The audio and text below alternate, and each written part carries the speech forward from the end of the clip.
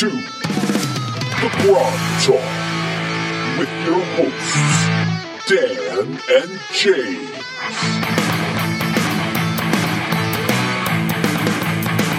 Welcome to GROGTALK. I'm James. I'm Dan. And where are we at today, Dan? Oh, we are at the tavern. Just named, quote, the tavern. Right, we're at the tavern. At the Keep on the Borderlands. Yes. What I like about the Keep is it's very calm, never any trouble, nothing brewing. I don't remember that. I remember it being a place full of scum and villainy, and where you can get good rumors, such as we find out what Briark means there. Wow, that's true. That's true. So Briark means I surrender.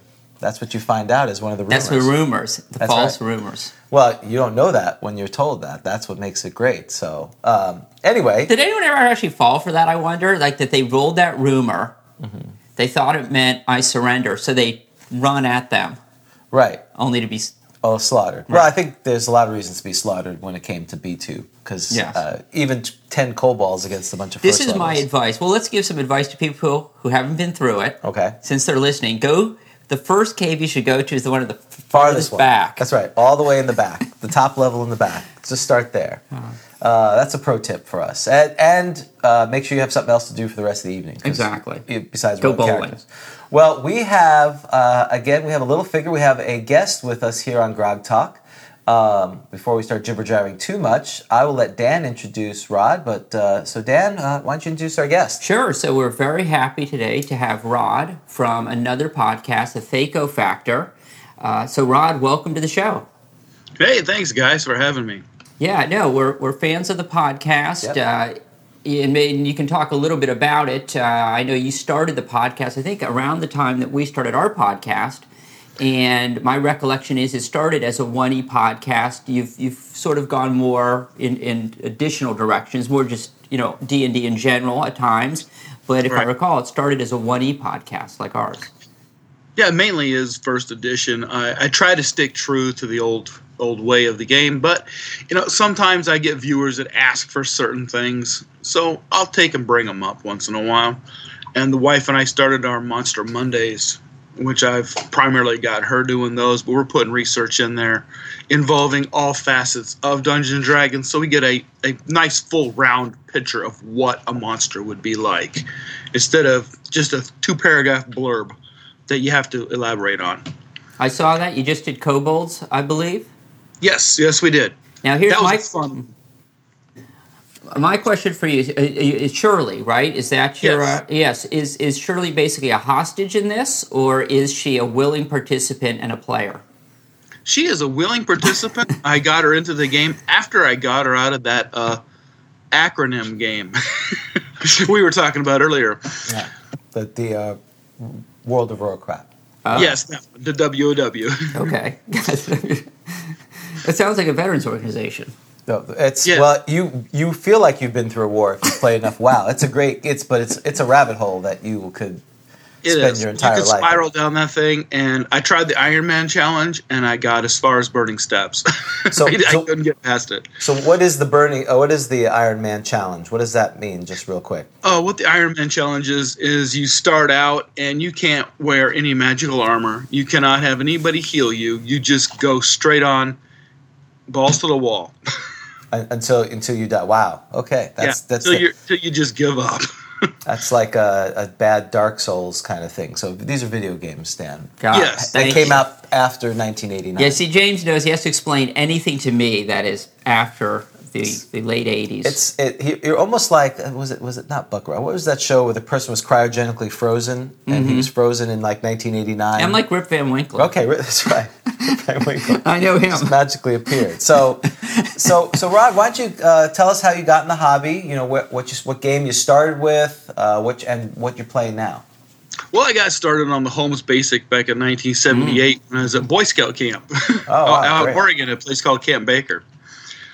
The senior patrol leader and his brothers were into the game, and they brought a coffee can full of dice and a module, and it just took off. Awesome. Yeah. See, I think Rod was smart. See, I think, Rod, you should have stayed with Holmes Basic. I've decided, and I know this is a little bit of a strange position to take for a 1E podcast, but 1E seems so rules heavy. I think I'm I'm regressing. Right. Something like Holmes Basic seems appealing to me. I mean, I looked at the rules. They're like, what, 30 some odd, 40 pages? 40 pages. That sounds awesome. Yeah, that mold it base was 64. So. Yeah. Well, you got these kids today where it's got to be like video game based, where you're getting stuff handed to you left and right, and that's kind of where they're going with 5e, right? We don't. Well, I've played 5e. I think Dan's played it once. 5e.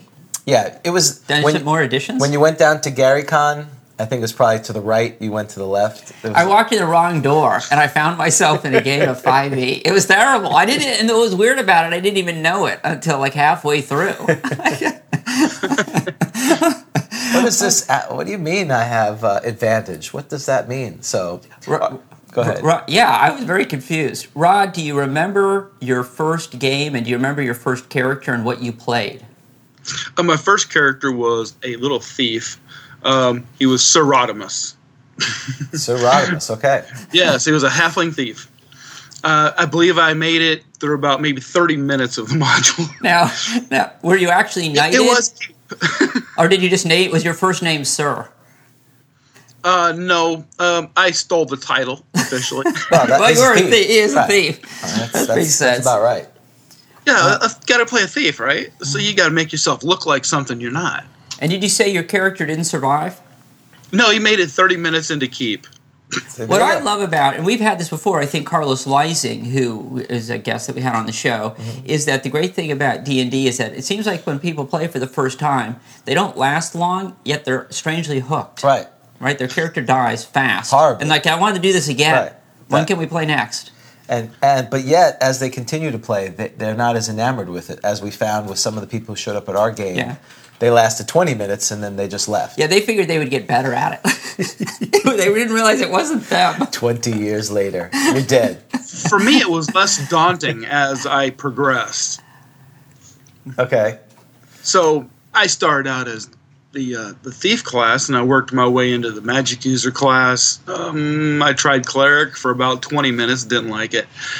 Well, that's good. That's what we're going to talk about today. So you'll have a lot to... You picked the perfect show. That's right. The theme is clerics. That's right. So you it's about time you learned. Well, we have a contrarian. We'll have someone here who goes, oh, that's really nice, but that's terrible. He doesn't agree That's with right. That'll be good. It's the pro and con. Right. Counterpoint segment. That's right. Yeah, it's always about deity of choice. Dan, you I think ignorant that's slut. right. Or is that Jane, you ignorant slut? Huh? Instead of Jane, you ignorant slut, it'll be Dan, you ignorant That's slut. right. That's right. Saturday Night Live. So, Rod, do you have a favorite character that you've played? So, do you have a character that made very high level that you hold dear to your heart?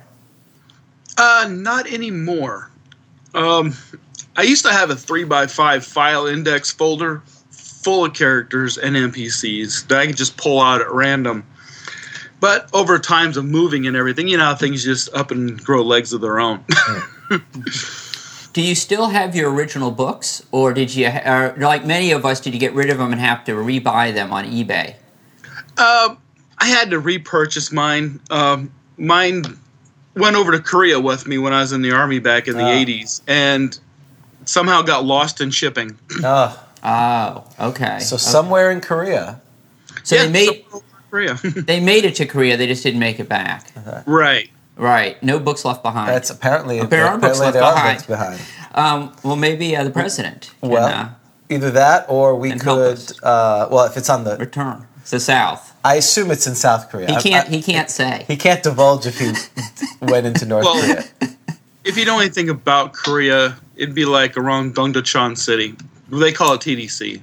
Well, okay. So, That's right. do we have any Korean listeners? I haven't seen on our we don't have a Korea podcast challenge. We have a Japanese challenge, but now we can now extend it to South Korea. So if you're in South Korea, we need to be on the lookout. Did you have Did you have your name typed out in that little black, the little puncher things that would type the little black labels, little label punchers? Yeah, I'll show you on the screen. Back in the day, Is your name in your books?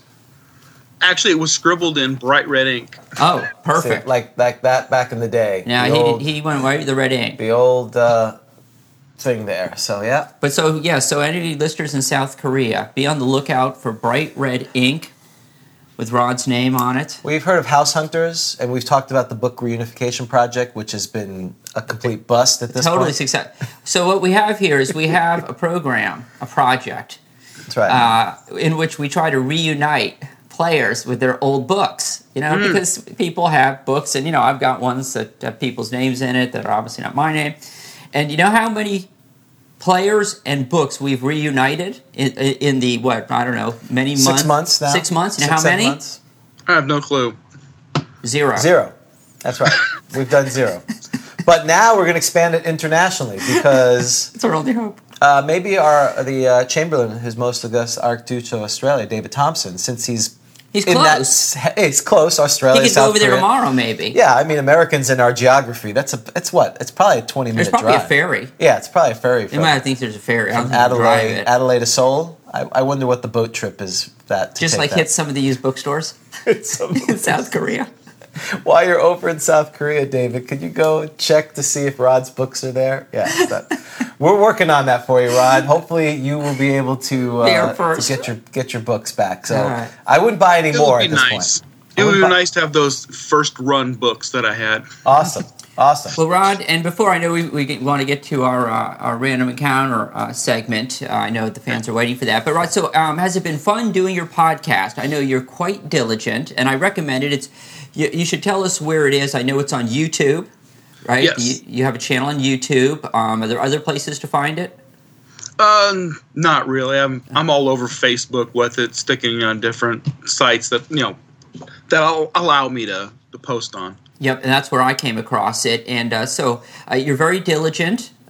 You've got a lot of podcasts. They're different than ours in the sense they're shorter. Yeah. So there's more and they're shorter, which is probably wise Right. of He's Rod. very concise. Right. He That was doesn't our plan. Jibber jabber. Right. So I've been trying to keep them down around 5 minutes here lately because people are fickle.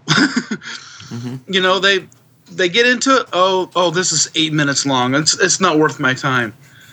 So it just you got to play the audience the way they view. Mm-hmm. Yeah, so I'm sure our audience goes, "Oh, this is 2 hours and 30 minutes. This is a little long." Should I listen to this podcast or watch Dances with Wolves? It's close. Well, Titanic. Watch Dances with Wolves. You might as well get into all the extras afterwards and make it 4 hours. Yeah, it's wow. What are the extras after? There's extra content. I've never watched. I didn't know that. There's extra content to Dance with Wolves. There's an extended version. The Blu-ray has. Blu-ray has it. I didn't know that. Oh, very good. It's been very informative. So you can skip our podcast now, and we'll just watch Dances with Wolves for the podcast. As the next podcast. Right. We'll do a comedy. It would be like Mystery Science Theater. That's right. You'll just see our silhouettes there. That would be good. So I could really see you guys doing a Mystery Science Theater spoof. He can already tell. He can already tell that that's about.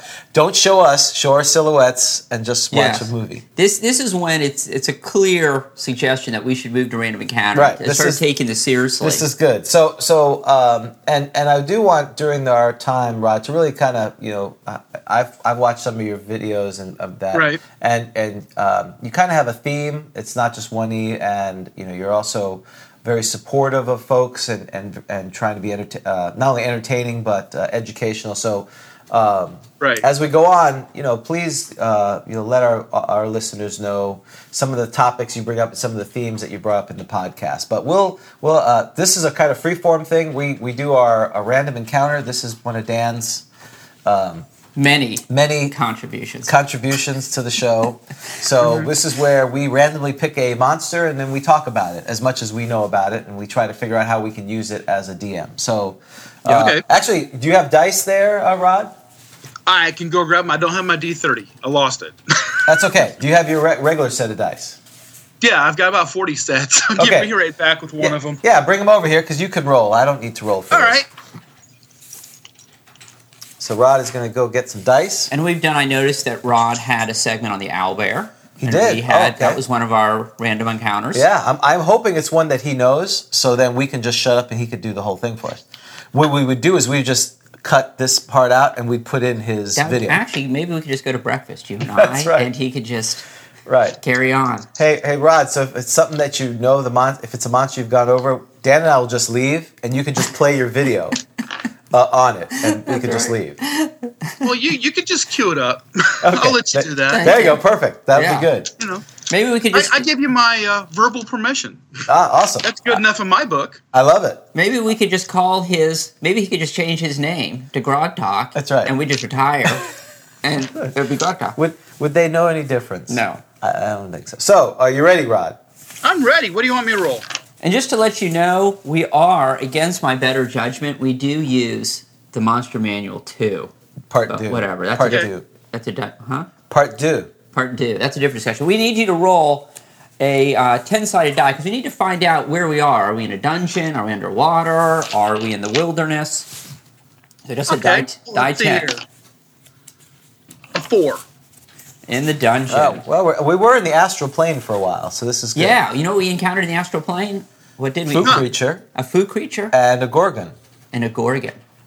Ooh, now that sounds like some fun times. Right. Oh, I want to mention this to you. So, also, Rod, we're trying to construct sort of a little village, right? Aren't Yes. we, with different names of That's different right. places? That's Can we right. have a tavern called the Gorgon's Tail? The Gorgon's Tail. That's right. That we could have the tavern called the Gorgon's And you'd Tail. have a gorgon, and it would Well, it should would have a gnome snort. trying to catch the Gorgon's Oh, tail. that's awesome! There Yeah, you and go. the tail's You moving. gotta write that down. Put, The tail's Gorgon's moving. Tail, the tail's moving. And The gnome is jumping. The gnome is jumping. Yes, that That's would right. be great. That The would be Gorgon's perfect. Tail. The Gorgon's Tail. Okay. Because we have some other places like the Pass the Pearl Identity Shop. And, or tail? huh? Both. It Here's could be Oh, both. the Gorgon's Tail. You mean TALE? Yeah, that's right. That's good. Production column. Wow. Value. How's that? He gets a star on the You know, helmet. by the way, this unfortunately will be one of his last. He's going back to Production Goblin Academy next Saturday for a few weeks. So he'll be only here for the first part of the show. So I find this out on the air. Wow. This makes for a drama. If I told you before, it wouldn't be dramatic. Our viewers are. There's tension. Stay for the next 2 hours and find out why. Exactly. nothing in it. Don't splay me. Try to. All right. So we're in a dungeon. We're in a dungeon. Gorgon's Tail. That's good. Rod, Good job. the Gorgon's Tail. And I like how we all contributed, Right. because we got the TALE. That's right. You got the gnome jumping. That's right. And I, of course, have the big concept. Well, my purpose of this is that hopefully the Gorgon will breathe and kill the gnome. That was the purpose of it. Oh, but he's going the other way. Well, he'd turn around. The That was the tail. whole point. Oh, so your head's turned around. Well, he's looking forward. The gnome grabs the tail, then he turns around in anger. But he probably survives because Well, that's gonna be hard. we don't want to show visual displays of gnome violence like that. And we can have a Gorgon in there, like you ride it, like the Western, like a bar, like you ride It's the like a rodeo. the John Travolta. A Yeah. mechanical Gorgon. Okay. A mechanical Gorgon. And it would be Animated appropriate Gorgon. because don't they look mechanical? Yeah, they do kind of look metallic plated, the Gorgon. So Yeah. animated Gorgon, nice. All right, the Gorgon's Tail. Get All right. some kobold engineers in there to build it. Exactly. Oh, yeah. See, nice tie-in. Are we enslaving them? I Are we paying them? don't know. There's probably union dues there. Okay. All right, we need you to roll another die 10. Well, this is to determine the monster level. Okay. So D10. Another 4. Four, Okay. All right. We need you to roll a. Oh, this is the weird one. Is this a die 8 and the die 12? So, yes, if you could roll a D8 and a D12 and add the result together. Alrighty. It'd be funny to play a joke on him. We just had him keep rolling like 20 times. That would be nice. 13. Okay, 13. This is live. We don't. A gargoyle. Gargoyle. Today's monster is the gargoyle. So have you done anything on From the Monster gargoyle? Manual 1. That's Thank right. goodness. Right, I back have to- not touched the gargoyle yet. This is perfect then. So we're all going to learn something. Well, James, how much do you know about a gargoyle? Well, I know a little bit about it. The gargoyle, besides it's, I think it's AC 5. You know what I like about the gargoyle? Yes, it's it only AC5. has a very small amount of reading Yeah, that's right. to do. Well, it's pretty iconic. I mean, people have thought about it. Go ahead. Stop. You put your hand I up. don't know. I know that was rude. Okay. You guys want to guess the frequency Oh, I didn't look at the frequency. of the gargoyle?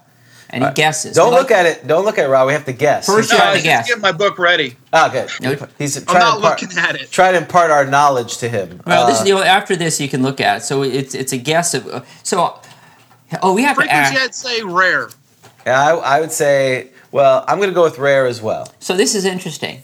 It's uncommon. That's crazy. Wow. Okay. You ready for this? Uh-huh. Rod, can you guess how frequent the hill giant is? Uncommon. It is common. Common. Which surprised all of us to learn that the hill giants. So hill giants are just like everywhere. Yeah, an uncommon indicates a 20% chance So there's a 20%. in an encountered region or area where it might be an inhabitant. So, again, where do they reside is the interesting part. Aren't they on like edifices? Or? They're underground caverns and amongst ruins and dwellings. So if you're in an underground cavern or ruining dwelling, you may have a 1 in 5 chance if you have a random encounter be a gargoyle. That's horrible. And the number appearing 2 to 16. Yeah. That's rough. Yeah, that is hard. Right? A lot of hit dice. Oh, and there's 4 attacks. Yes. Wow.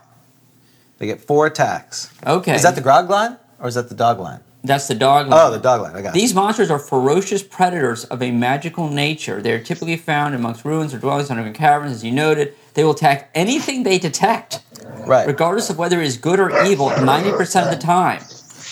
I got to mute guys really quick. Sure. Go ahead. They love to. I fear like his I fear he's being attacked eaten. by his own. They've been killed by his own. Okay, so we need everyone to remain calm. That's right. The last thing we know is we heard growling, and then Rod disappeared, is gone, and we can't hear anything. Rod, are you there? Rod, are you there? Would we be responsible? This is like a bad movie where you have a guest online. It's like they're in the house. That's right. He's attacked by a random monster. Oh, a gargoyle. No, you know what it is? Didn't we have some sort of dog discussion? Didn't we have a random monster of a dog, a blink dog or something? We had the foo creature. There was a foo That's dog. a dog like, yeah. They're the foo dog. He's attacked by a foo dog.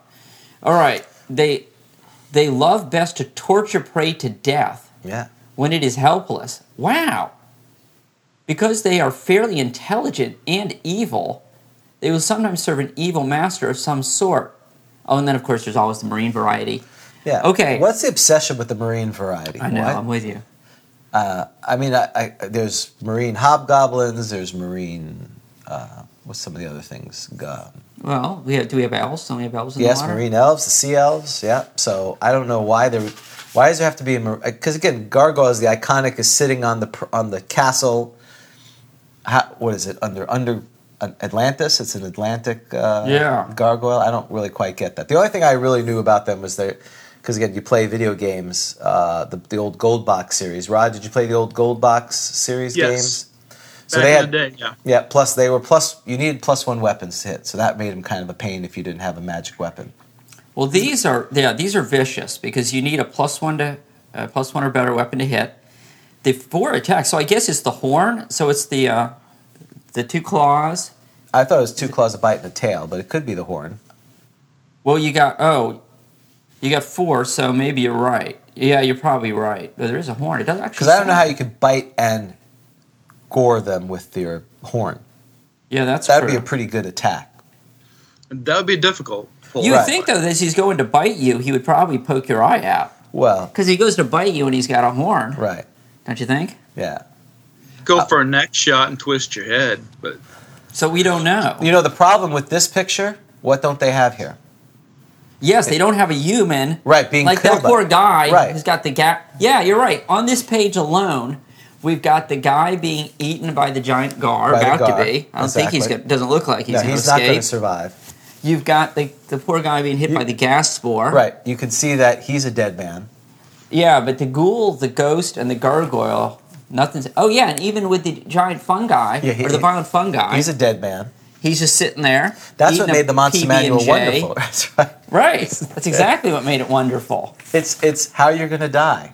Even the giants, they missed out. No, they totally missed out. Yeah. So we really don't know how the gargoyle attacks. Oh, the Iron Golem is awesome. Yeah, the Iron Golem's about to crush someone. Yeah, there's so many good pictures of death and destruction. So I think the gargoyles are pretty awesome. I didn't realize that they were so nasty and ferocious. 2 to 16 is crazy. That means there's an average of 9. If you were really to roll this randomly, you're in a ruin. and your dungeon master is just rolling it out of the DMG, you could end up with 9 gargoyles. That's basically game over. Yeah, that is an incomprehensible death segment. Would be. That's the awesome one. Yeah, you're just walking along. You go by a cemetery, you see all these mausoleums, and they have these gargoyles perched. Like, oh, that's a nice mausoleum. People put a lot of money and effort. And yeah, then, let me inspect this. Right. Very good stonework. Right. This is clearly part of the Baroque period. That's and then your eyes poked out. And then your eyes get poked out by gargoyles. They get surprised. Gargoyle Gauntlet. The Gargoyle Gauntlet. Yeah. Nice. I like it. Oh, that sounds like a good adventure name. The Gargoyle Gauntlet. Get Carlos on that. Excuse me. That's the next year. Chamberlain, the Irresistible Emulator. Is it too late to change? That would be, because he's written the adventure. I It know, would be pretty I'm very wrong excited. if you're like, well, we've changed the name. Yeah, I know you spent a lot of time and effort on this, but we had Rod come on, and he said we should call it the Gargoyle Gauntlet. And we agree, and it's better. Yeah, it's way better. All right. So, have you used the gargoyle in any of your DMing days? Back in the early days, I did. Okay. When he was meaner. When he was meaner. Yeah. Yeah, I kind of had that spiteful streak. Everybody gets it now and then. Mm-hmm. Well, and it's implied here, but it really is. They can fly because they have the. What's this? Well, because it has 2 movement things. Oh, my. So it doesn't really show it there, but it Yeah. has 2 movements. So I'm assuming, let's see, movement. Oh, yeah. It has a flying speed, yes. So the dash means flying. Right. The double dash means swimming. Parentheses is burrowing, and the asterisk is speed and web. So they had to come up with something for speed and web. So versus gargoyles can fly. Yes. But they don't have, I don't see Well, they don't wings. show the way. Well, I think, Oh, you think that's they- what that black area being flying. Oh. Yes, I think you're absolutely right.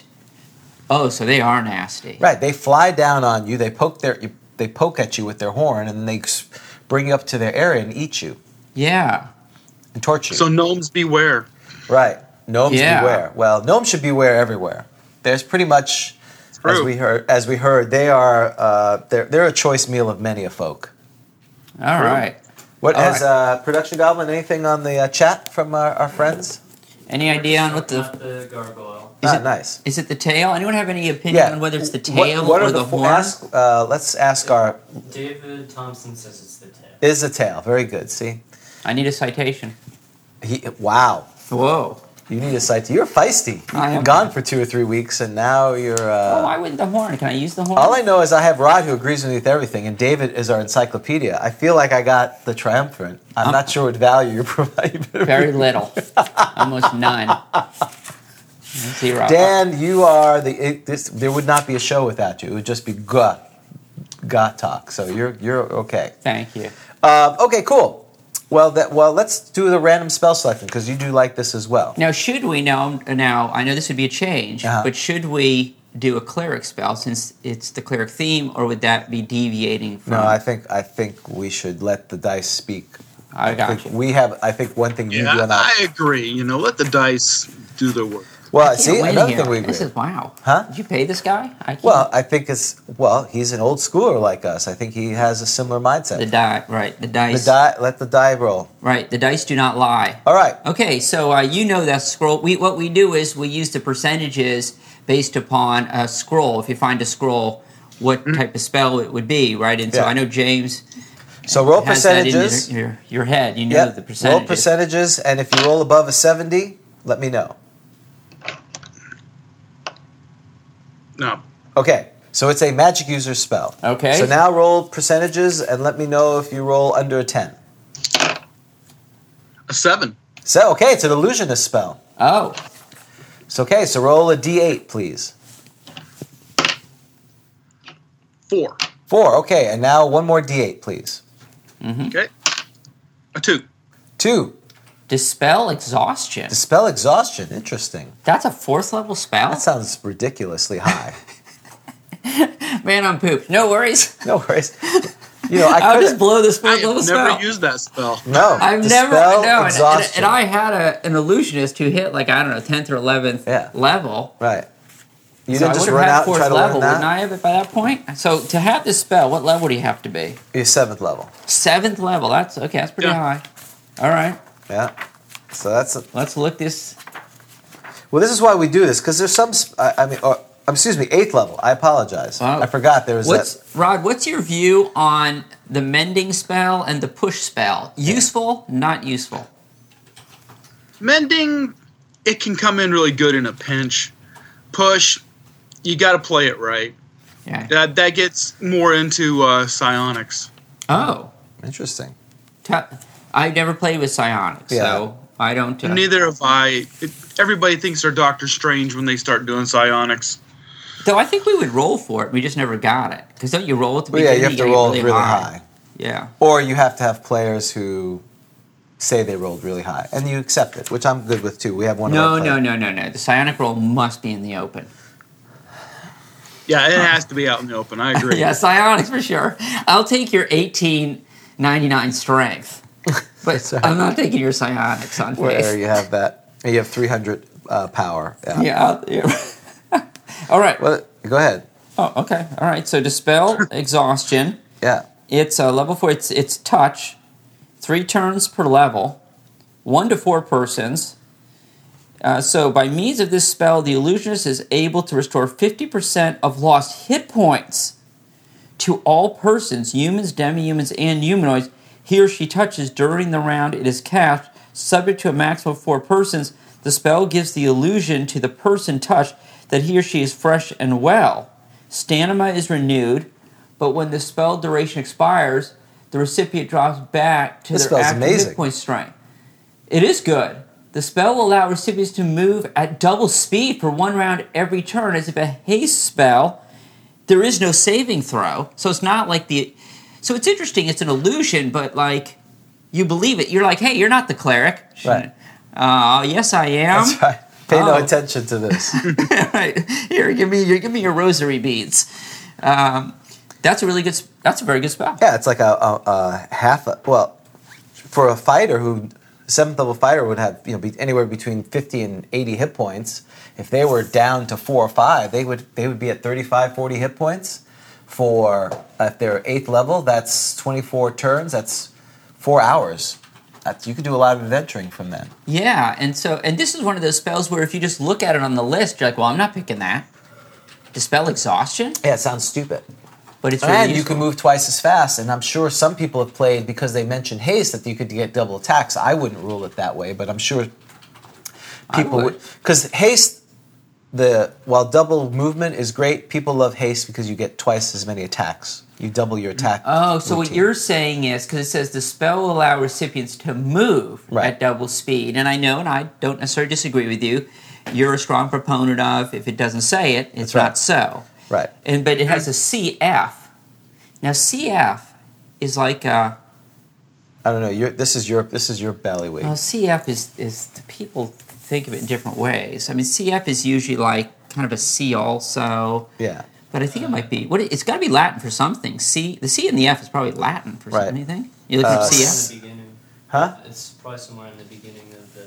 What, CF? Yeah, I think... No, I think it's like EG and IE. That's what Dan But we need it specific David meaning. Thompson says, Dragon 71 says, Gargoyle has 2 claws, bite horn.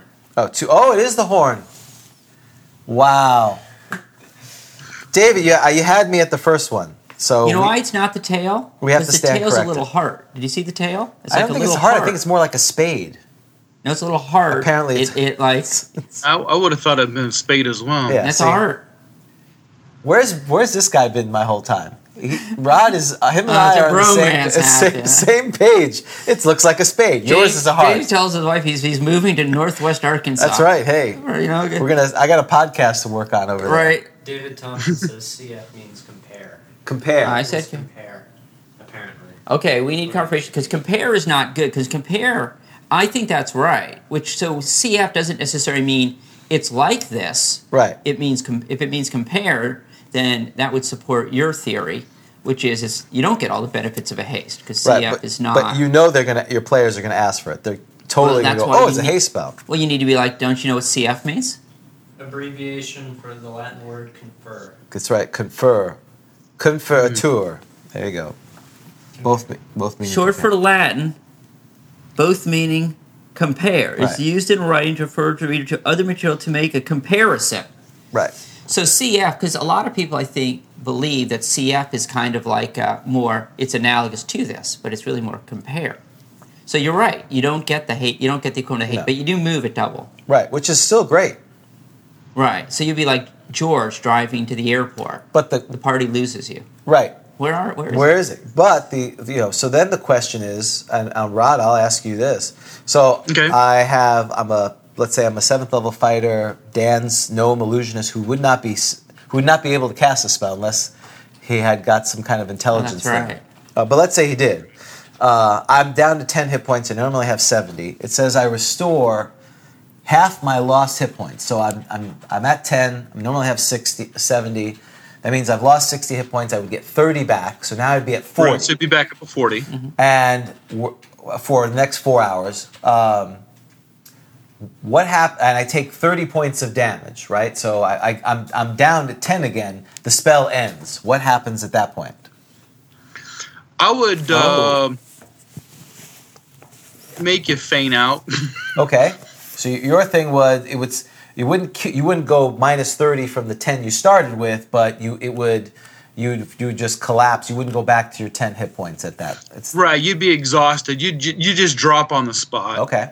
Well, yeah, we should look in the DMG. I suppose so. You're concerned that I'd be at like minus whatever. Right. I die. Right. Is that what you're concerned about? Yeah, you're basically when the spell expires, recipients drop back to their actual hit point strength. So what does that mean? I understand it if you don't take any damage, but if you take damage from the time the spell is cast to when the spell expires, what happens to that? I think it's got to be. You just shave them off of the illusionary hit points. That's what I would do too. Okay. Because otherwise... You don't want to be the heavy on this one. Yeah, I agree with that. Because then you're like, what's the use? This spell's terrible. It's dangerous then. Isn't it dangerous? It could be. Because like, hey, I'm awesome. Well, but Gygax may have been up to that. Right. Like, this is awesome, I'm great. Well, like Escape from New die. York, right? Snake, whatever his name was, Snake. He's going to die, and they give him the stuff to keep him going, but he's still dead. He can function till he finds the president and gets out of New York. So There's no... Maybe it'd be like doing a monster overdose, Right, yeah. Not discussed. It's the book is silent on it. The DMG, silent. does not silent on it. Okay, I would agree with that. I think that's something that, this is the problem when while it's great the brevity of the text, you always have to be a little careful of how that's going to be adjudicated. Now, the other concern is what happens if he and then you would also rule that if he went below 10 hit points, let me ask you this. How about if he was, no, I answered my own question. But you do have a good point. Yeah, because it does say drops back to their actual hit points. So if you're at 10, your actual hit, you could actually be sort of, you could be at like negative 10. Right. Because you've taken 20. And so you could make that argument, your actual hit points is, but that would be weird because then it's like the spell wears off and you realize you look down and you're like, oh my God. I'm dead. This I'm is a dead man walking. entrails are hanging out. Don't anyone tell him. Right. He's like running around and Well, and it supports the idea of hit points as it talks about in the DMG is this, of course, abstract thing of it's not just your physical health, it's your luck and stamina and all these other things. So I'm okay with that, but I'm sure there's a scenario where you'd have to make a ruling beyond, okay, these are temporary hit points, any damage is taken off the temporary hit points, and, so basically, again, use that example, you get 30 hit points back, you take 10, then a cleric casts Cure Light Wounds. Actually, your permanent hit points are now 18 or 15. Your temporary is 15, and you basically just subtract from the temporary until they're gone, which is fine. Because a lot of, I think that's how it works in 5th edition, right? Production Golem, Nico? Temporary hit points. There's some spells that give you temporary hit points. You take them off the top first, and then you go through. Okay. Mm-hmm. Rod, have you ever played an illusionist? No, I have not. So you've never played a gnome illusionist thief? I've never played the illusionist class. It just gets better and better. It just gets better and better. It just... Shall we move on to clerics? He's played a cleric for 20 minutes. For about 20 minutes. All right. So while we segue to clerics, so Rod, tell us, we did talk about you have a monster session. What other topics do you talk about in your podcast? Because I think for our listeners, maybe they can get a feel for kind of if you have some general themes or things you talk about. Well, I try to bounce it around a little bit, make it a variety of things, product reviews. I've done a few module reviews. I'm going to get back into those later on. Okay. And class character, best class for a character. And I believe, Rod, your most viewed podcast was you did a review of the updated Saltmarsh. Is that correct? Yes. Yeah. Yes. I did the old school versions on the Ghost of Saltmarsh. Yeah. Can you tell me a little? So, what's the difference between? Because obviously, I know Saltmarsh. I know U1 from back in the day, and it sounds like it's based upon that. Correct? Yes, it is. Yeah. Okay. And for our listeners, and they can obviously watch your review. What did you think of the update? I like the update. I really do. I like how they put the factions in the city. There wasn't much, if I recall correctly, the module Saltmarsh. There really wasn't much to the town, correct? In U1. See, they gave us some more flavor to decide which way you want to swing. You got the Scarlet Brotherhood that's active there. I kind of went with them myself. Mm-hmm. And then, if I recall, Rod, this is the first book in the latest edition to have the World of Greyhawk, which of course you have on your back wall. It's the first setting that's in Greyhawk. Everything else has been in Forgotten Realms or some other setting that in the history of D&D. Yes. All right. I love U1. To my recollection. I'm sorry? To my recollection. Yeah, I think so. Because that's obviously one that just came out. We just finished DM John, who was funny. He texted me this week because he was listening to where we talked about the gnomes falling through the. He said, "Hey, I told you it was there. You still went through it." Like he remember I said I fell through it and I was kind of unhappy. He's like, I told you the floor was unsafe. You still went through it. So I said, well, maybe there was a misunderstanding. So, I have to be careful with what I say, or else our folks may text me on it. But he just ran us through U1, and my character, who is a Winkley Pugh, is now the captain of the Sea Ghost. Wow, Captain Pugh. Captain Pugh is the captain that we commandeered the Sea Ghost. Wow. So he's the captain. Wow. It's great. I didn't take any of the magic items. I said, that's okay. I will take the ship as my treasure. Are you concerned about a mutiny? That's why I have hypnotism. Oh. Suggestion. Now, see what I would do, right? Going from Saltmarsh, I would go into the Kafka series. Yep. Well, I think that is the. I think he's going to do Danger at Dunwater first, which is what is the next one. I think U2. Right. And then, the problem with the Kafka series for us is that after I took over Dan and Ed's campaign in the Borderlands, I ran Secret of Bone Hill. So I couldn't. If he did that for me, I couldn't play. I mean, it wouldn't be a secret anymore. It would not be there'd be no secret. You of know Bone the Hill. secret of Bone Hill. I know the secret of Bone Hill very well. Well, there are some others there, though. Yeah, on the L. In fact, he came out with one years later, right? Assassin's Knot. Assassin's Knot is L2, and then he came out with what L3 and L3 and 4 and 5. Yeah, you can get those on Dragon's Foot. Yeah. See. Oh, is the L for Kafka? Lenore Island. Okay. Yeah, but it could be for Len Kafka as well. So very clever. I'm sure the alliteration works in many ways. So they were laughing and laughing. They were laughing. Well, it's funny. Let's segue into Clerics because I was reading an article from Len Kafka about Clerics. So the Cloister Cleric?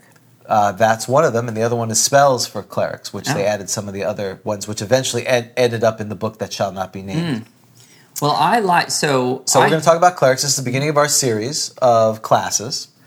And we're going to, starting with the beginning of the book, Player's Handbook, the first class you run into after you do your attributes and you do your race is the Cleric, which, for me personally, and again, Rod gave his take, I have found it's interesting because I think a lot of people have your perspective, which is, I'm not feeling it. I'd rather be a fighter or a thief or wizard. A druid, even. Or a druid. Okay, well, interesting. An illusionist, even. See, yeah, I don't think so. He's rather, never played an illusionist. Would you rather be a gnome illusionist or a human or a half-orc cleric?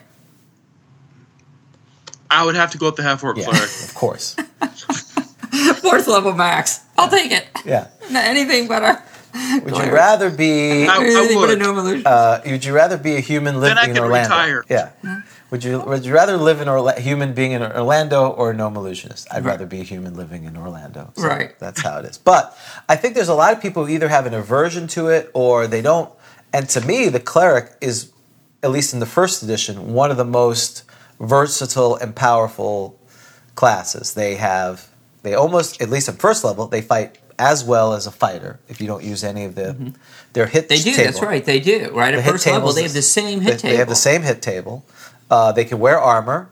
They can heal. They're the only ones who can heal themselves at first level beyond the paladin and his 2 hit points for lay on hands. So they check all the boxes, but I think a lot of people have the reaction that Rod does. So I don't want to say what's your version. Why haven't you not found them an attractive class to play? I'm not really a fan of clothies. Okay. But, because I always start a cleric out as a clothy until they get to about 2nd or 3rd level, and then I put them on a personal quest to go acquire their armor. So they're earning their stripes. Oh, I see. So you don't allow, or not allow, you don't play them as someone who's fully armed to the teeth like some, religious battle zealot. It's more of they're a traditional cleric, whatever that means, because again, you're dealing with all the pantheons, but we kind of dump them into the Friar Tuck, not the Templar mode, and you then say they have to quest for that. Is that correct? Right. Earn your stripes. That's the way I see it. Gotcha. Well, and they're limited. We can talk about this later. They're limited on weapons. They are limited on weapons, right. Which again, a lot of people go, they pitch sideways because why are they limited on edge whip? They can't shed blood. Now, maybe some of the good clerics make sense, but evil clerics, why?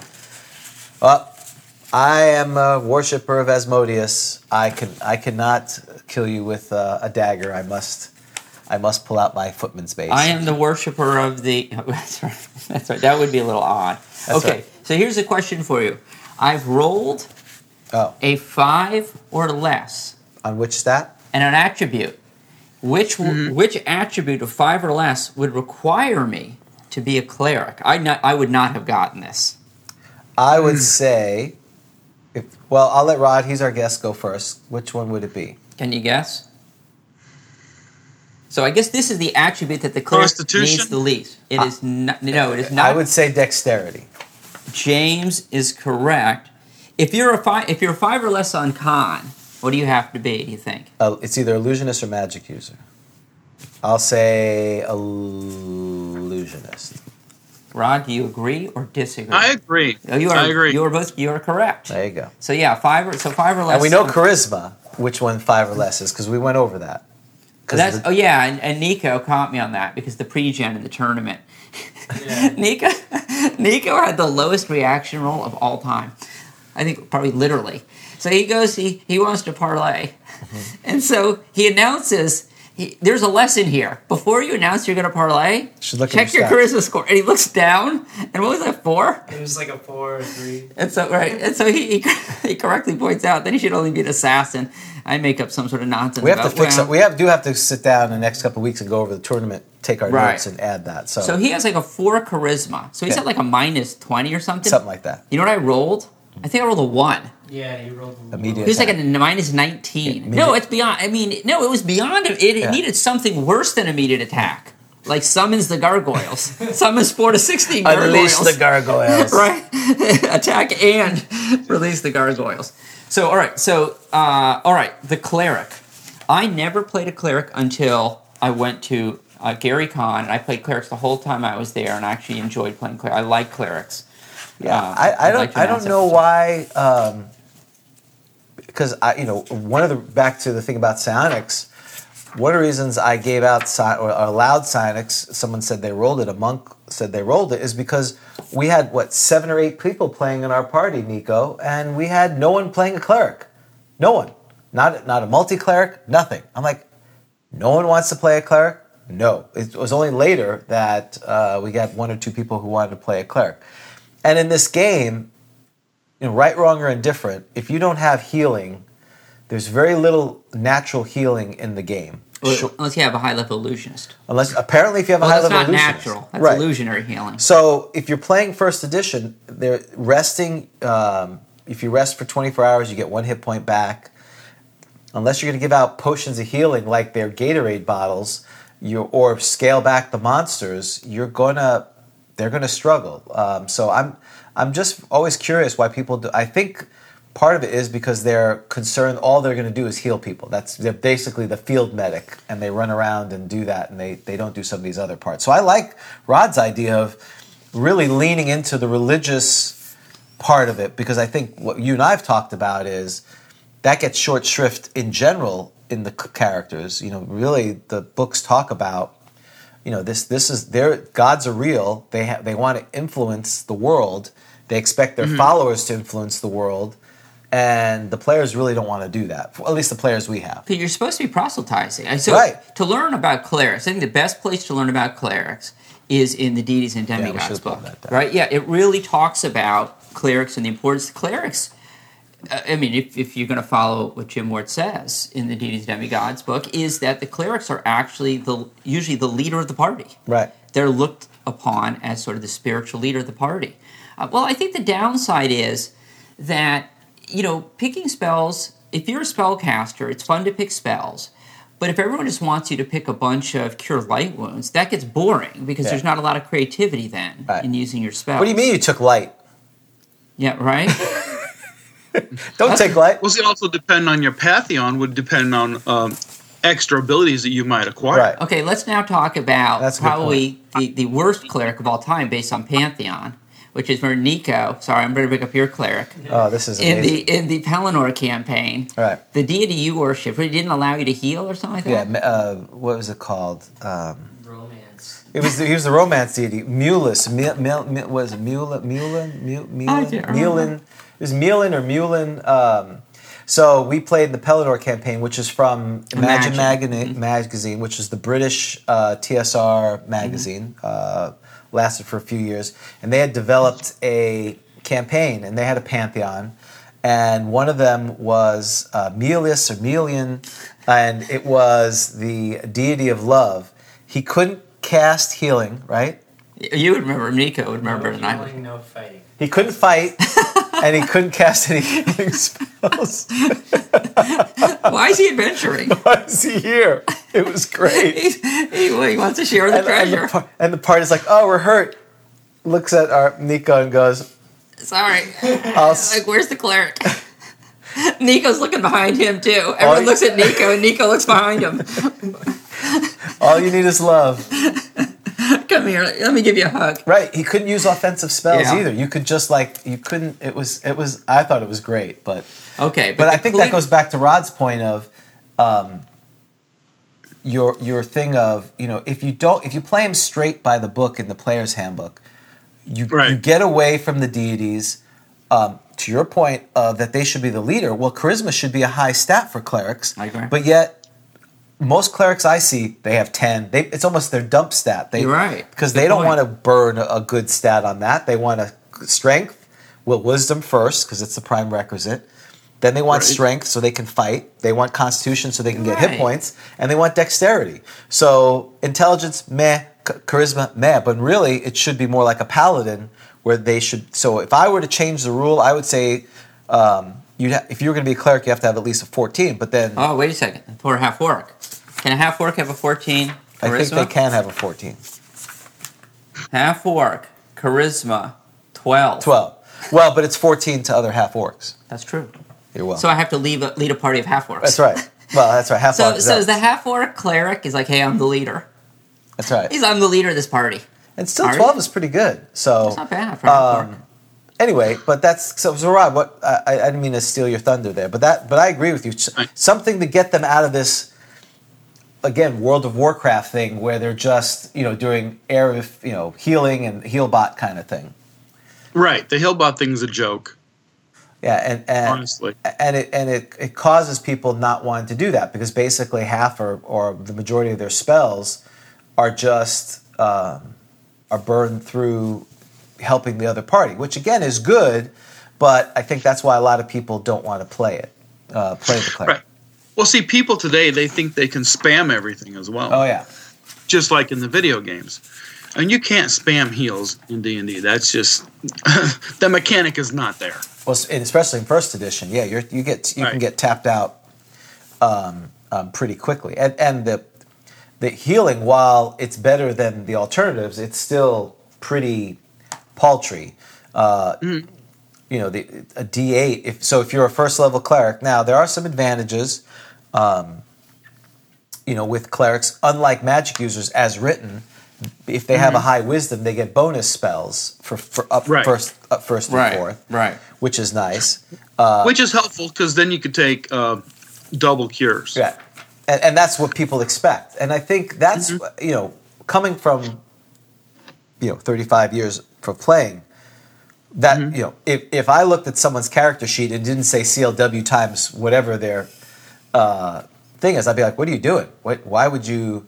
Right. You got to, unless we had like 3 clerics, you all better have Cure Light Wounds, because for us the game was B2.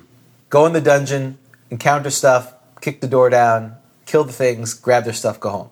So when you've run adventures, have you tried to change that up so you don't have that kind of rinse, repeat, murder hobo kind of mentality? Yeah, I did it with Castle Caldwell. Okay, so give us an example of that if you don't mind. Well, there's an instance in there where you come across 3 different rooms. Each one has a brigand in it. Well, I beefed them up a little bit because the party seemed a little overpowering, having 2 fighters. So the first thing I did was I made the cleric unconscious and then went in there with the other guys. Okay. Yeah, so they didn't have the same options. You know, and definitely the party does act differently. If they're full of resources, they're less likely to talk and parlay and everything else. They're all about kill first, ask questions later. Well, right. I mean, you know, the Wild Wild West theme, you know, go in there, shoot things up some more, kill the survivors, then ask questions. Yeah. You know, that's your murder hobo right there. Exactly. Were you going to say something? Well, I think there's some interesting spells here. I think Augury is a good spell. I like that spell. Well, and that's another part of a cleric at which they have access to spells which can be problematic for the DM, especially if they're being improvisational.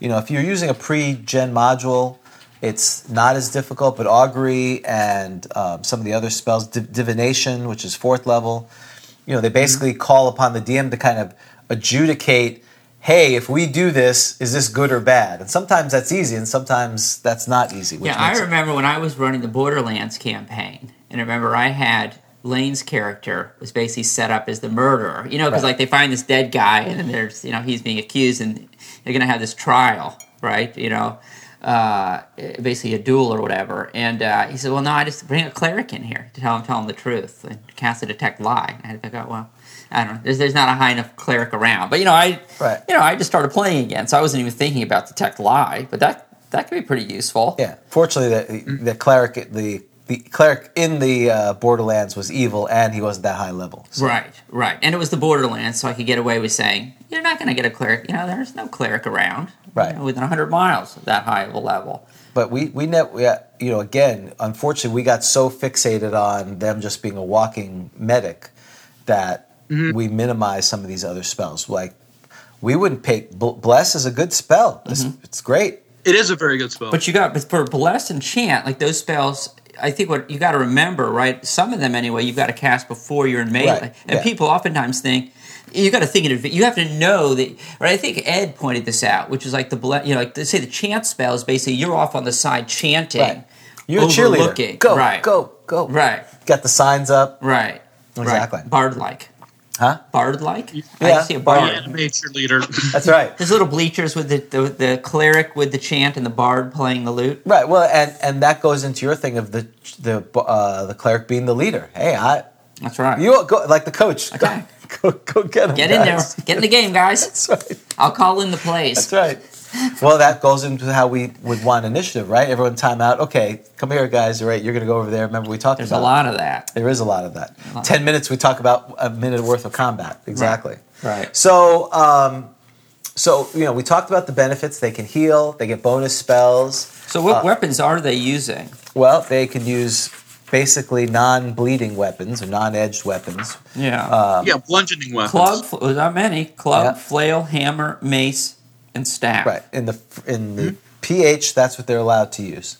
Later in the book that shall not be named, they do expand that. They give them a missile weapon called the sling staff, which immediately every cleric had because that was the part they didn't like. They couldn't just sit back and throw things at people. So that's right. Because the only one here that you could throw out really is the hammer. You could throw the hammer, and unless it's probably not coming back. No, it's not coming back unless it's magical. Unless you're going to have a bandolier of hammers, you're throwing it and then you're done. Right. And it's a D4, so it's really not. That's terrible. It's not a whole lot of damage. Oh, yes, that's not very good. No. So later, when the sling staff came out, they were all about that. You get a decent hit die, though.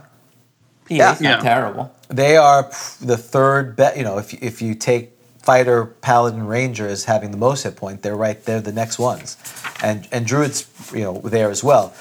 From a fighting perspective, the druid, which we'll talk about later, their limitations they can only wear leather armor, whereas the cleric, if they're not playing in Rod's game, they could wear whatever armor they can buy from the get or find during the thing. Well, just don't give them full on plate.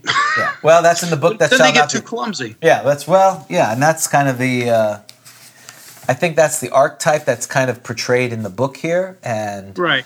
I think that's a way to get out of the healbot typecast, like we talked about, is not lean, is make your world different. Have a pantheon where deities provide maybe strong benefits, but they also have they break the class. So maybe like you said, augury spells are twice as effective, but they can't wear armor, or it's the god of wisdom, so you get more bonus spells, but you can't wear armor. You're more like a magic user.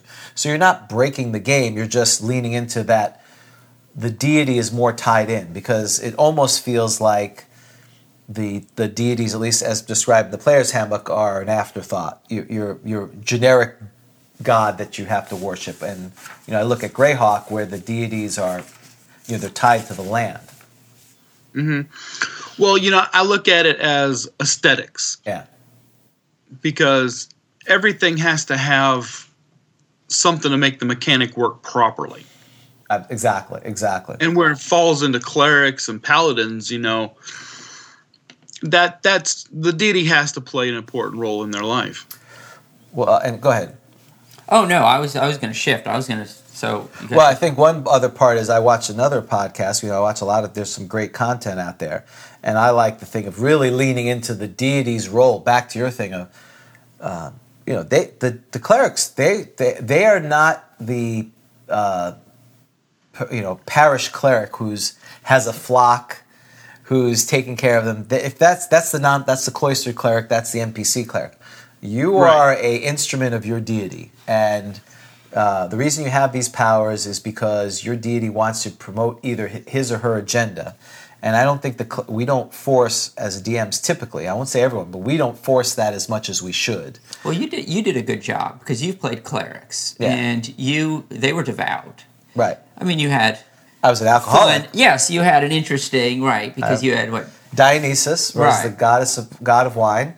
And basically, I took it as I had to be intoxicated at some level to memorize and cast spells, and so I was, a 19-year-old drunkard, which is sad. It was, and maybe that's why we went through 4 of them. And you couldn't ride a horse, though. Couldn't ride a horse.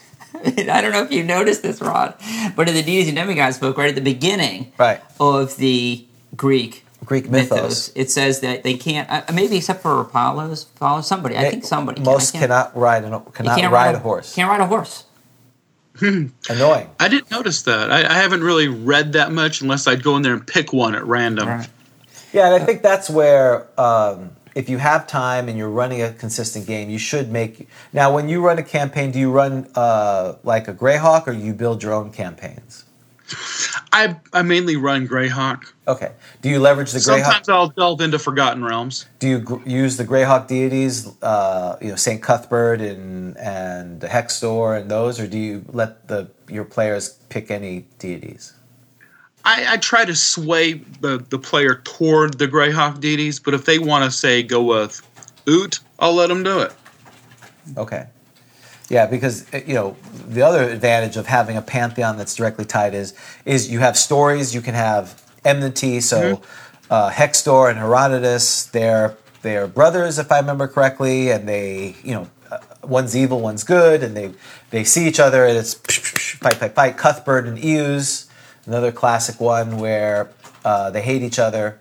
So there's things that you would not get if you just allowed the deities and demigods, because what's the chance of two random clerics having, if you use the whole pantheon of every deity, picking ones that there's an issue with besides alignment? Well, that's a good point.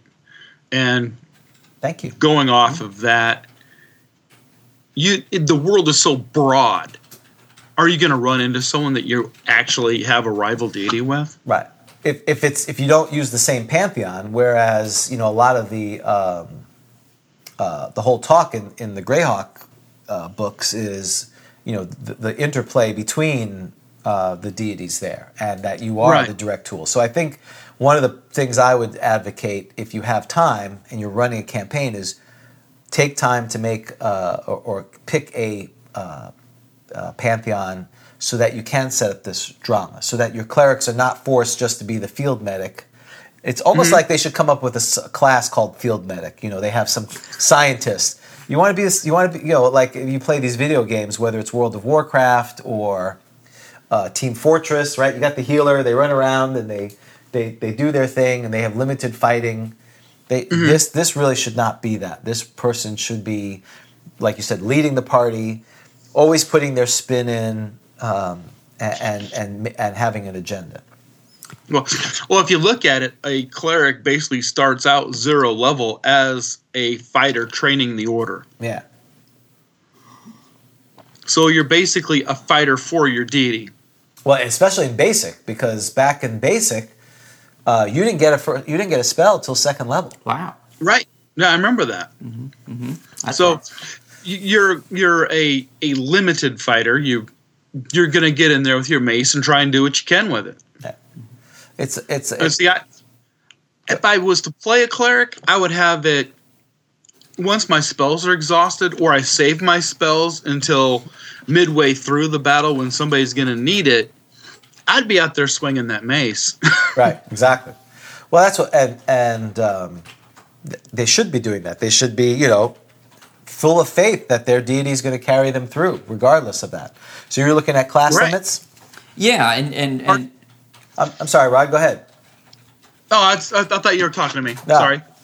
Okay, I've just noticed, I'm sorry, I tend to digress, because I was looking at, hard to believe, who could, what classes you can be, what races you can be as a cleric. I'm on page 14. But I noticed the picture on page 14. So there's one guy here, his back is turned. Huh? Right, the smart one. Do you know what this is? I don't know the name, but I've encountered one in Doug's game. It's the Catablipas. Yeah, they're nasty. Right? Yeah, it has a gaze that kills people. Right. Which is why he's running in terror. Oh, that's why he's saying don't look. So this guy's going to be done. Is this guy, they turned to stone? What happens with the gaze? I think he just die. Oh, so he's saying don't look. Yeah, we're on the page of, and this is literally a complete diversion. So he is smart. Right. So you're looking at page 16 of the Player's Handbook. 14, excuse me. And you see the Catablipas, which has gaze causes death. Oh, so that's smart. Yeah, so that guy, okay, so that's why that guy's turned around. Right, he's running in terror because he knows I'm a dead man. Okay. This guy is a dead man. So the cleric has more parentheses than any in terms of what race can be. It has more parentheses, which of course means NPC only, than any other one. Can you name The only other parenthesis race class that can only be an NPC that's not a cleric. Oh, an NPC that's not a cleric. That's not a cleric, right? So there's only one. It's cleric-y. Yeah, druid. I think a halfling. Druid? That's right, halfling druid. So the question is, what was Gygax up to? Well, I was going to ask you that question because we never figured out when we did the demi-human races why the limitation of all those dwarven and maybe the Archduke David Thompson or the Scourge of the North State Vic Dorso, if he's still on, maybe they know why there was limitations on clerics for the demi-humans. Rod, do you have any knowledge about why that was like that? In my own theory on this subject would be that the ones that do the primary adventuring would be the ones that go out. The asterisk or the parentheses ones would be more for village backup and support. Yeah. So the idea that these races didn't really promote their deities, didn't promote proselytizing because they didn't care about that. Again, and that Right. makes sense. I would include half-elves there unless they were human. I guess the idea is only the ones that have half-human have that some propensity to go out, whereas the other ones are home and hearth kind of, they're going to stay home, or they're going to be more pastoral to Rod's point. That makes sense. Now, it's good explanation as I've heard. So. I agree.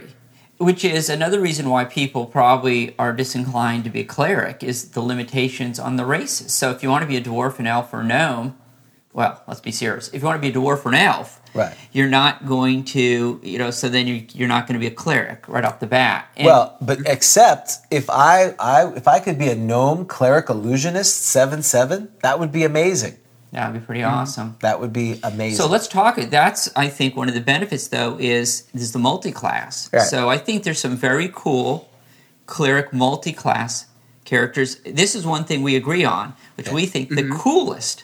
Right. And now, Rod, I believe, I think I saw that you're in terms of half-orcs, you like the fighter assassin, I think?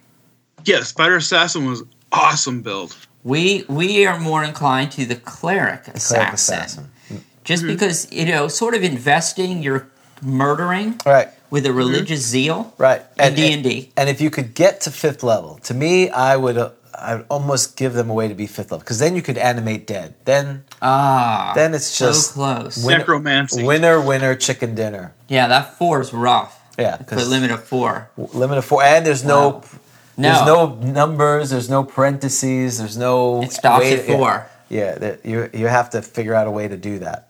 But and I think the cleric ranger is a great combination. The cleric ranger, as a multi-class, is probably one of the best. You get so many hit points, you have a lot of skills, you're super powerful.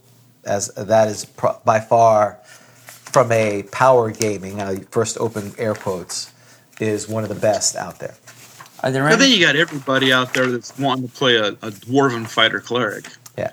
Well, that you can. Because of dwarven resilience. You can, if you use the book that shall not be named. In this book. That's true. Yeah. So we're speaking in 1E because once UA came out, then everyone was all kinds of things. And we get more towards the later editions where, dwarf paladin, half-orc paladins, gnome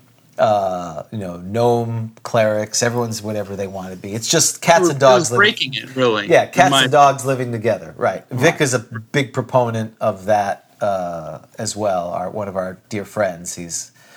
I don't have an issue, but then you're not playing 1E. I think you're playing a different game. And 1.5. Right. Yeah, that's what we call it, 1.5. And it's a setup to future things, and going back to basic, like you were talking about, there's something endearing about playing the elf as class or dwarf as class. So you don't get this, dwarf paladin assassin, or you could do that, but some weird thing that, what is the basis of this? And I'm like, there's no basis. I'm just coming up. Okay, well, great. Then, and I think, it finally takes the last part of what I think Gary Gygax has said a number of times, that he wanted the milieu to be human-centric and have the demi-humans as periphery. If you allow every combination, we're going to have a whole table of demi-humans, which if you're okay with, then that's fine. Right. That's why I ended up getting into a in-table argument during a Zero session where this kid wanted to bring in a tiefling into first edition, and I'm like, no. Hold on, Rod. I have to explain. It says you just said a word he doesn't understand. I don't know what's happening. So, tiefling. I'm saying it slow. It's a devil. It's a human. It's like a Cambion, if you remember those from Monster Manual 2. I have to even go farther back. Yeah. Basically, a human with devil ancestry. What? Yeah. Yeah. So they have some pronounced trait that's. It looks like a Cambion. He should be lucky that he could be a half orc. Yeah. It came after. I don't know if it was second edition or first. But how old was this guy, Ron? It was 21. Yeah, exactly. There's your problem, my friend. That's right. Millennials, am I right? Mm-hmm. Yeah, exactly. He felt entitled, didn't he, to be a whatever. Basically, a yeah. half Because, Cambion or something? well, I explained to him, I said, this is my world. I'm limiting to these classes and races that are in this book. Mm-hmm. So this is the half demon human version, Cambion. So later they expanded it to. So I've got this blood in me. Right. So I'm a tiefling. I've got some Cambion. In this case, I have that one. It's devil blood. So the Cambion's getting busy with some human. Well, some devil's gotten busy with. There's a whole lore but yeah, it's an established race that you can be in later editions. Those books over there. I don't care. I know. Call it divine intervention. Yeah. I think or divine intercession. So there you go. Inception, yes, that's a good one. Yeah, you're welcome. You can keep that one. The cleric thief is a cool. I hadn't thought about this. Half orc cleric thief would be pretty cool. Yeah. Don't you think? Because I'm a thief, but I'm a cleric. Well, especially I'm like religious. command. Again, that first level command is very powerful. There's a guard. You say command, and if they're low level, they have no save. They just collapse for a minute, and you sneak by them. So there's definitely. That's true. Command, whole person. A whole person is great. No alignment could be kind of good. Yep. I don't know. The cleric Continual fighter darkness, or no, that's third level. Darkness could be useful. Mm-hmm. The cleric fighter magic user. I always thought 3 classes. Wow, that's a lot. Advancement's going to be so darn slow, isn't it? It is. It is very slow. Yep. Wow. You got to evenly split your hit points or your experience points. I'm sorry. I think where I've seen that useful is when you need a utility player. You've got you've got 5 players. The dungeon master is not allowing multiple characters. So someone's played the fighter, someone's played the magic user, someone's played a cleric, someone's played a thief, and you want a backup. So he or she's the backup player. Right. I see. That. That's pretty useful. Anything on the chat line that's interesting? Now we're talking about 5e. Oh no. A 5e? What have you done?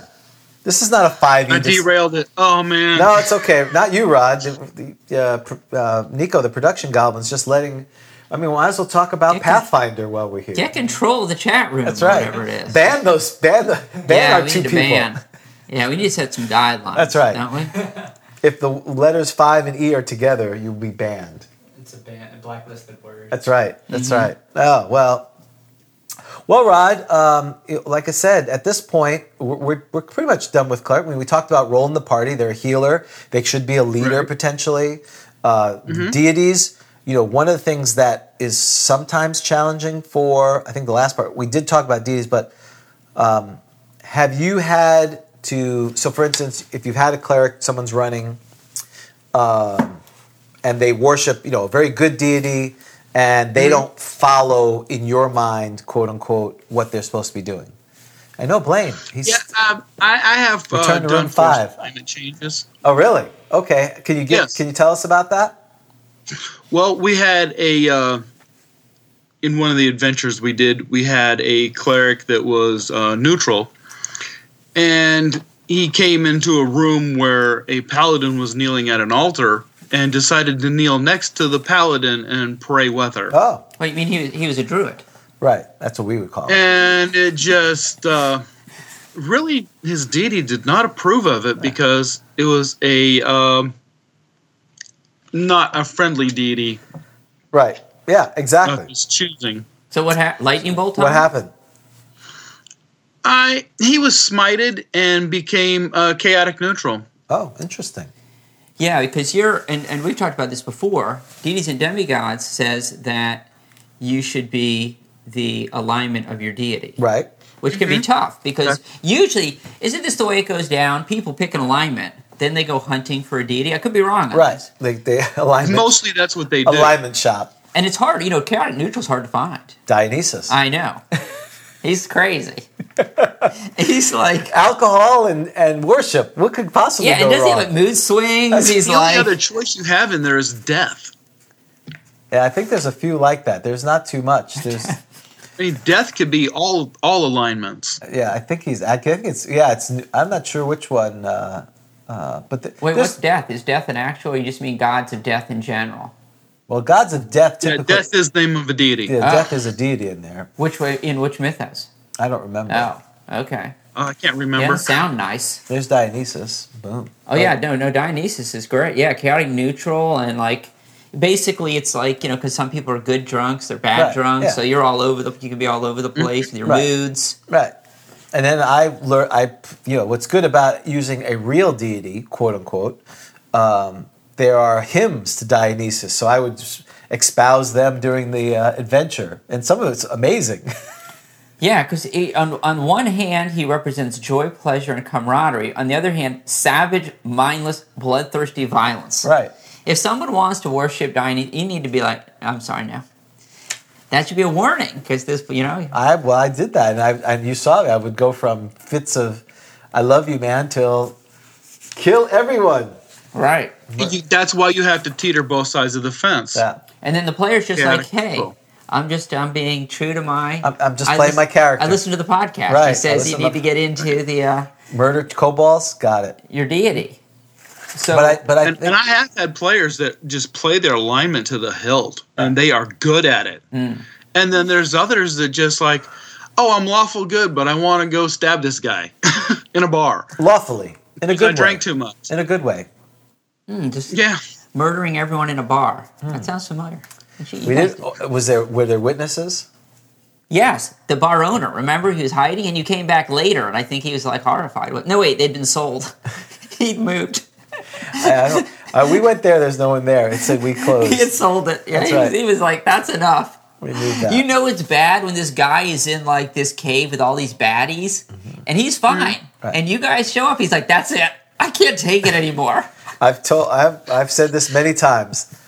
Who is truly the evil? Right. The party is the most evil force. Yes, there's an They are the article there. worst.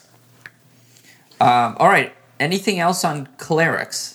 No, I think the part that we could take from this, and I need to do a better job, is in paladins, clerics, forcing them to forcing your player if they want to be them. And again, this is hard because if you make it too painful, people are gonna be like, "Nah, I'll just be a fighter."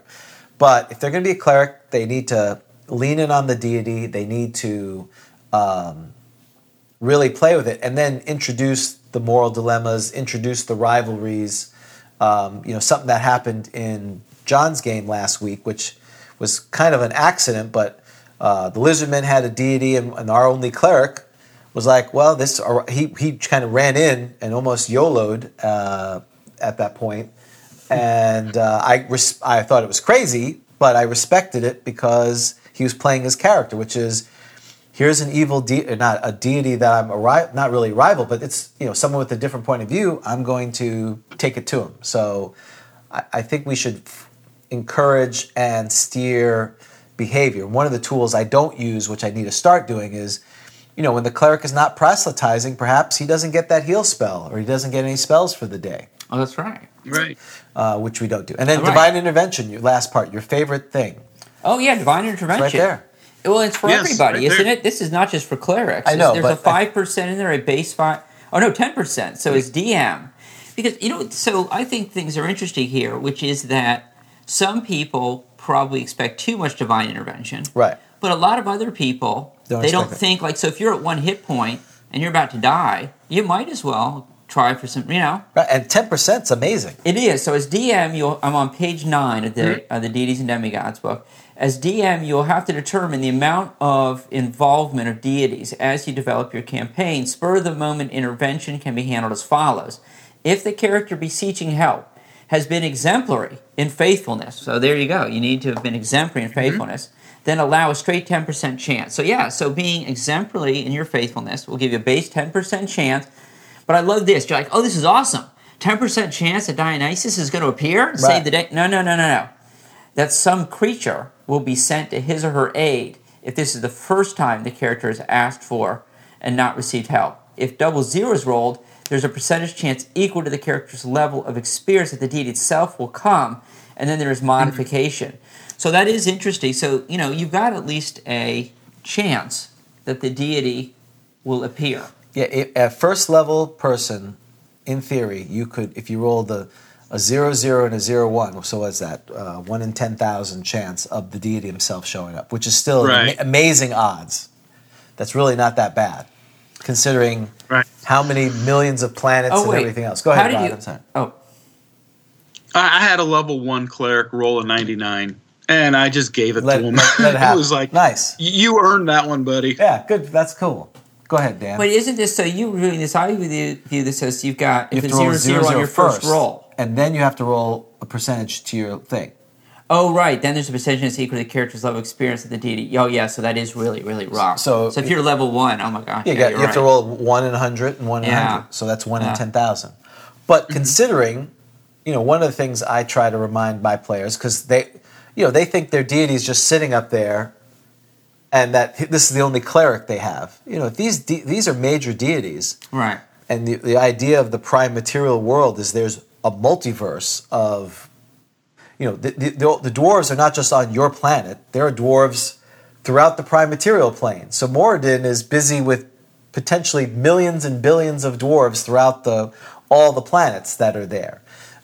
So, you're not the only 5th level cleric they has to worry about. There's plenty of clerics. So the fact that it's a 1 in 10,000 really is still pretty amazing relative to the amount of, if you adhere to what they talk about in the deities and demigods. And for instance, Loth in Queen of the Demon Web Pips and Against the Giants, she's trying to take over Orth, which is Greyhawk, and it says she has taken over many worlds. So there are many worlds that have dwarves and gnomes. So the fact that these deities are even worried about one cleric is pretty amazing relative. It would be like, there's 7 billion humans on the planet and the deity would come and help that one person. Again, they're omniscient, but they would personally show up as well, and the 10% chance, it says some creature. 10%'s not right, I'm bad. Talking about the 1 in 10,000. No, I know. But still it seems small. It's actually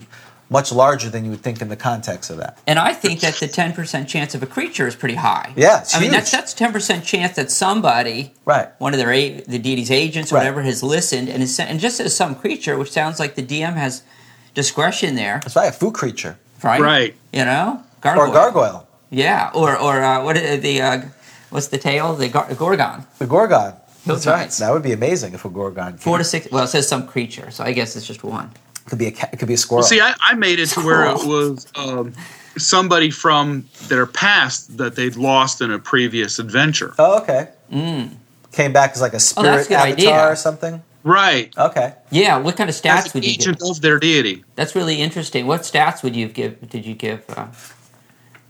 Well, I did beef them up a little bit, but I made it to where it was more believable than being the all-omnipotent deity. Yeah, that's very interesting. I like that idea as well. And it also mentioned it in the Deity and Demigods how, one of the challenges is that you're a tool. Right. You're a pawn. That's the word used. One of the more dangerous functions of any cleric is that of pawn of the god he or she serves. Clerics are sometimes required to attempt to block the plans of the servants of other deities, and they may even be sacrificed for the ultimate goals of the god they serve. And you're supposed to create places of worship. I like this. This could mean building of a simple roadside shrine at low level. So you have like a little hut or a little stand. But I would have a sidebar, like a bar truck. You know, those bicycles?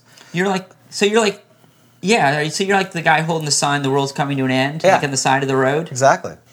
Save yourself. Yeah. Okay. But look busy. Dionysus is coming. Look busy. Yeah, you could always have these little tiny monuments all alongside the road. Right. You're basically It's not that hard to do. a graffiti artist. You're you're one of those urban artists who go around and spray paint. Dionysus is coming. That's right. Drink wine. Tagger. That's right. Eat, drink, and be merry, for it's coming. So, well, very good. Rod, any final thoughts here? Because we're gonna do our announcements now. Why don't you one more time kind of give your where you can be found and what you're doing, and if you use social media so that people can connect with you. Why don't you tell Well, I folks? do have a Facebook page. Okay. Is THACO Factor / roll damage. Okay. I do associate with other Facebook groups, and I'm right there on YouTube under the THACO Factor. Wonderful, wonderful. So hopefully that'll be Rod's suggestion. We'll do our suggestion thing later, but hopefully you all fail your suggestions save versus spell, and you'll sign up and like and subscribe, as they all like to say, right? Make sure you subscribe and do the alerts so you can, when he does a new video, him and his wife, or just him, you can get access to it.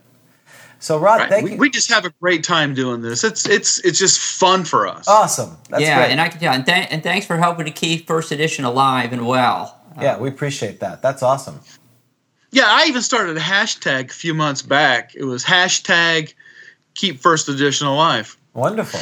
Yeah, that's what we're all trying to do, and I think we're succeeding to an extent. Do you go to North Texas? Any of the conventions?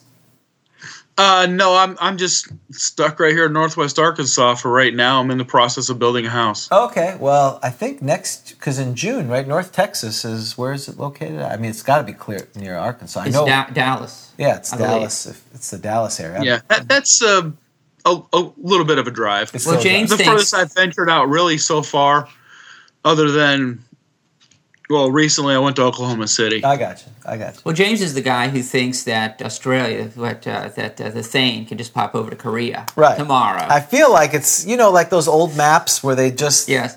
It was just a blob out there because people don't know. Well, I heard recently that in those old maps, the United States was portrayed larger than it really was. Have you ever heard that? I'm sure. I have not confirmed. Yes, it was. Is it? Now that's interesting. Maybe that's where you get that from. Yeah, Everything else is scrunched together. Right. Europe's this small and the United States is it's like Greenland and Canada. Yeah, Greenland was much big. Yeah, because they stretched out the map. the latitudes, right? That's right. It's huge. Or is it longitude? Which one goes across? Latitude is up and down. The longitudes were much higher. Longitude means long. Long. There you go. Latitudes were, I think. It was, okay, so it was very wide. It looks at the it's top there. distortion because they're taking a sphere and putting it on the thing, Right. or something like that. Right, they tried to raise it up so it was the flat instead of being the rounded. Right. Or Well, the Rod, very good. Thank you for taking time to be on Grog Talk today. We're going to do our announcements now. So thanks again. You're always welcome to come on the show. Text us, or you got Dan's email. If there's a topic you want to talk about, we'd love to have you on in a future thing. And hopefully if you get down to Florida, we would be happy to game with you. Hey, that sounds like a great time. Anytime you want me, just shoot me an invite. Awesome. Thanks, Rod. Thank we really you so appreciate much. it. We really enjoy your podcast. Hey, until next time, I'll be watching you. All right, I appreciate it. See ya. All right, bye. This has been a Bushy Puppy production. All rights reserved.